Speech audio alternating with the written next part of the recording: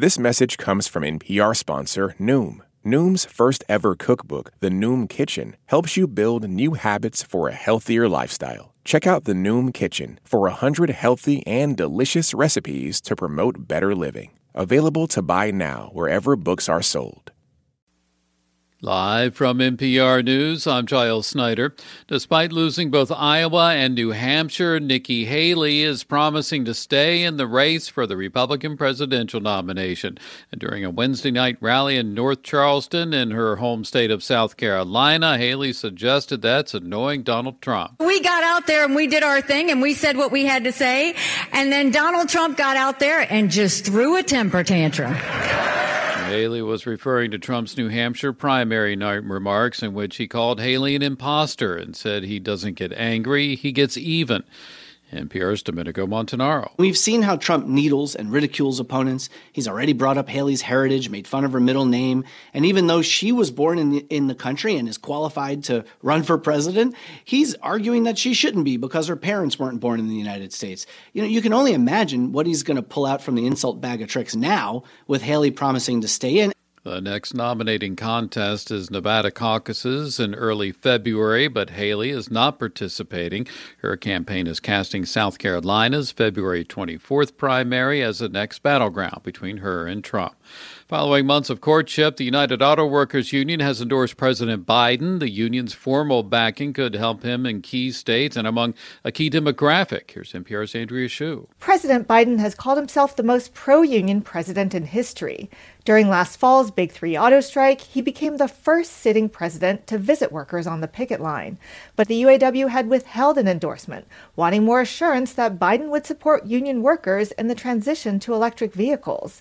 UAW President Shawn Fain laid it out as a simple choice. This November, we can stand up and elect someone who stands with us and supports our cause, or we can elect someone who will divide us and fight us every step of the way. Fain went on to say this election will determine the fate of the country's working class. Andrea Hsu, NPR News. Russia says a military transport plane crashed near the Ukrainian border Wednesday, reportedly killing all 73 people on board. NPR's Charles Maines reports from Moscow the majority of passengers were said to have been Ukrainian prisoners of war. According to Russia's defense ministry, the Il-76 transport plane was carrying the Ukrainian prisoners to the exchange when it crashed in the Belgorod region near Ukraine's border. Witness video posted online appears to capture the aircraft's final moments, descending at a sharp incline toward the earth before exploding in a massive fireball. Russia's local governor had warned of a potential rocket attack by Ukraine an hour before the incident. Russia's Belgorod region has come under frequent attacks from Ukraine in recent months, including a December missile strike that killed 25 people. Charles Maines, NPR News, Moscow. And you're listening to NPR News.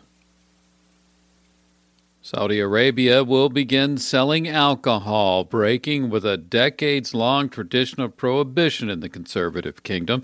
NPR's Jackie Northam reports that alcohol sales will only be available to non-Muslim diplomats. For roughly 7 decades, Saudi Arabia has had strict rules about alcohol.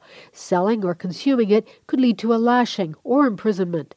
Even so, there was some latitude for embassies. Spirits could come in by diplomatic pouch and the like.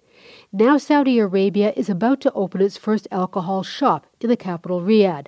According to Reuters, customers will have to register via a mobile app and get a clearance code from the Foreign Ministry. There will be monthly quotas as well. But only non-Muslim diplomats are permitted to buy liquor.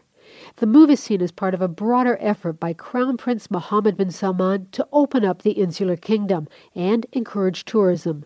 Jackie Northam, NPR News. A judge in Texas has set a February 22nd trial date to determine whether a school district can continue to punish a black high school student for refusing to change his hairstyle.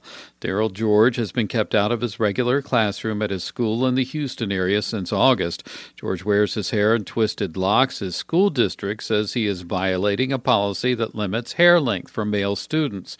The trial is to determine whether the policy violates a new state law prohibiting race-based hair discrimination.